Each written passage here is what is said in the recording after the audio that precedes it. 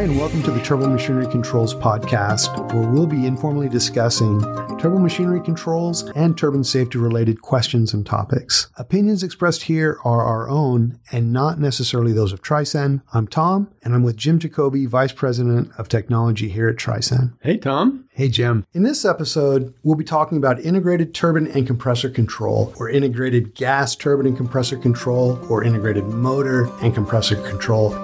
So let's get started like we usually do with a question. What exactly is an integrated controls solution?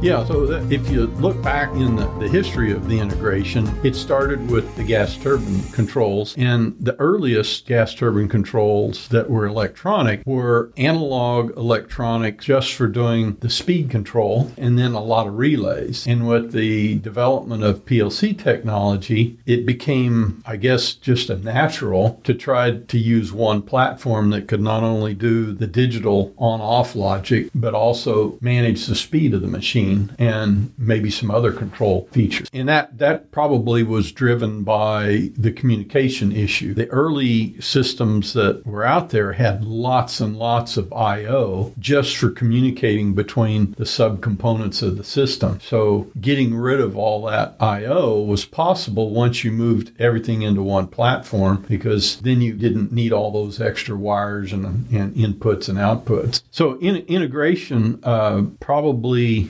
picked up quite a bit in the 90s. I think the biggest challenge in the turbo machinery world technically has always been some of the special I/O that you need. And that's the speed side of it, right? As opposed to the instrumentation, the turbine side as opposed. Right. And I think specifically though. Well, speed, in the power business, you needed something to interface to the servo valve. Tended to use the high pressure hydraulics.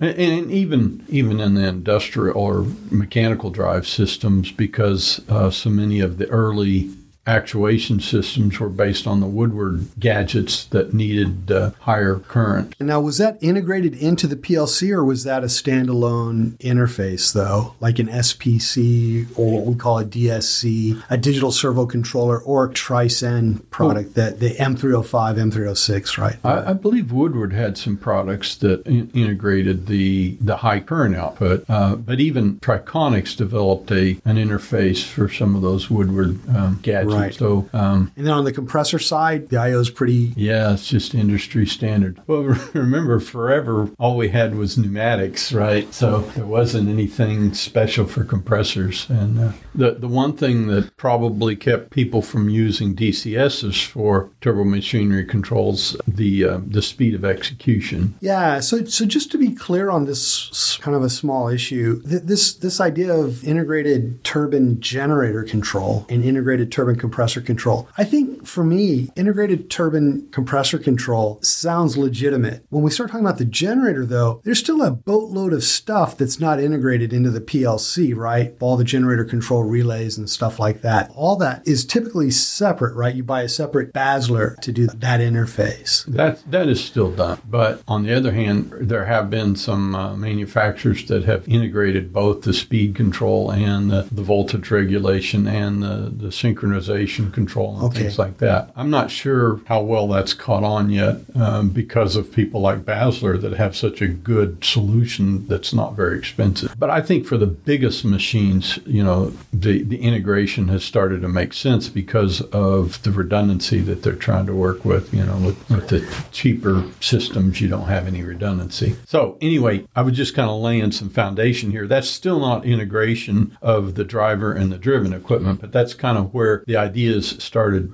And so moving into an integrated solution between the driver and the compressor really starts to become a lot easier, unlike a generator, which still has a whole bunch of subsystems that are tougher to deal with. With a compressor, it's just some more PIDs and a little more I/O, and you've got what you need. And now you've got the ability to do a little fancier control, especially for performance control. So if you want to manage process using both the speed control or suction throttling and, say, your anti-surge valves, it's a lot simpler when that's all in one platform instead of having to provide a bunch of handshaking between two different platforms. Right. Now, are you talking from the viewpoint of the integrator or the end user in that respect? Both would. So for maintaining separate databases and that kind of thing, right, that you get into HMIs and, it goes on and on. Now, that's a good point.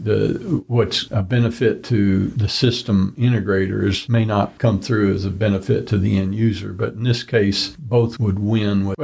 Typically, if you buy a system that has one manufacturer for the compressor controls and another manufacturer for the speed controls, you're going to get two different user interfaces. That doesn't stop you from bringing the data together into one user interface, but for maintenance and other things like that, they're probably going to be separate. And now your plant technicians have to know two different systems to deal with it. It compounds. Okay, so can you give an example of a specific integration benefit? It's not unusual on a compressor that you're going to control the suction pressure, right? So if your performance control is in a separate platform, you need a pressure transmitter to cascade a pressure controller output to the speed controller. The surge controller needs that suction pressure as well for surge control. So either you've got to have two different transmitters or you've got to wire between them. Either way, if that's in one platform, you're covered. Or if you do have two transmitters, now you can do a redundancy scheme. Right. You can actually get more benefit from that second transmitter than just to have a way of getting the data to two different boxes. Okay. Well, there it is then. That's it for this episode. Drop us an email at turbomachinecontrols@trisun.com and let us know what you got on your mind. Thanks for listening. We'll see you next time.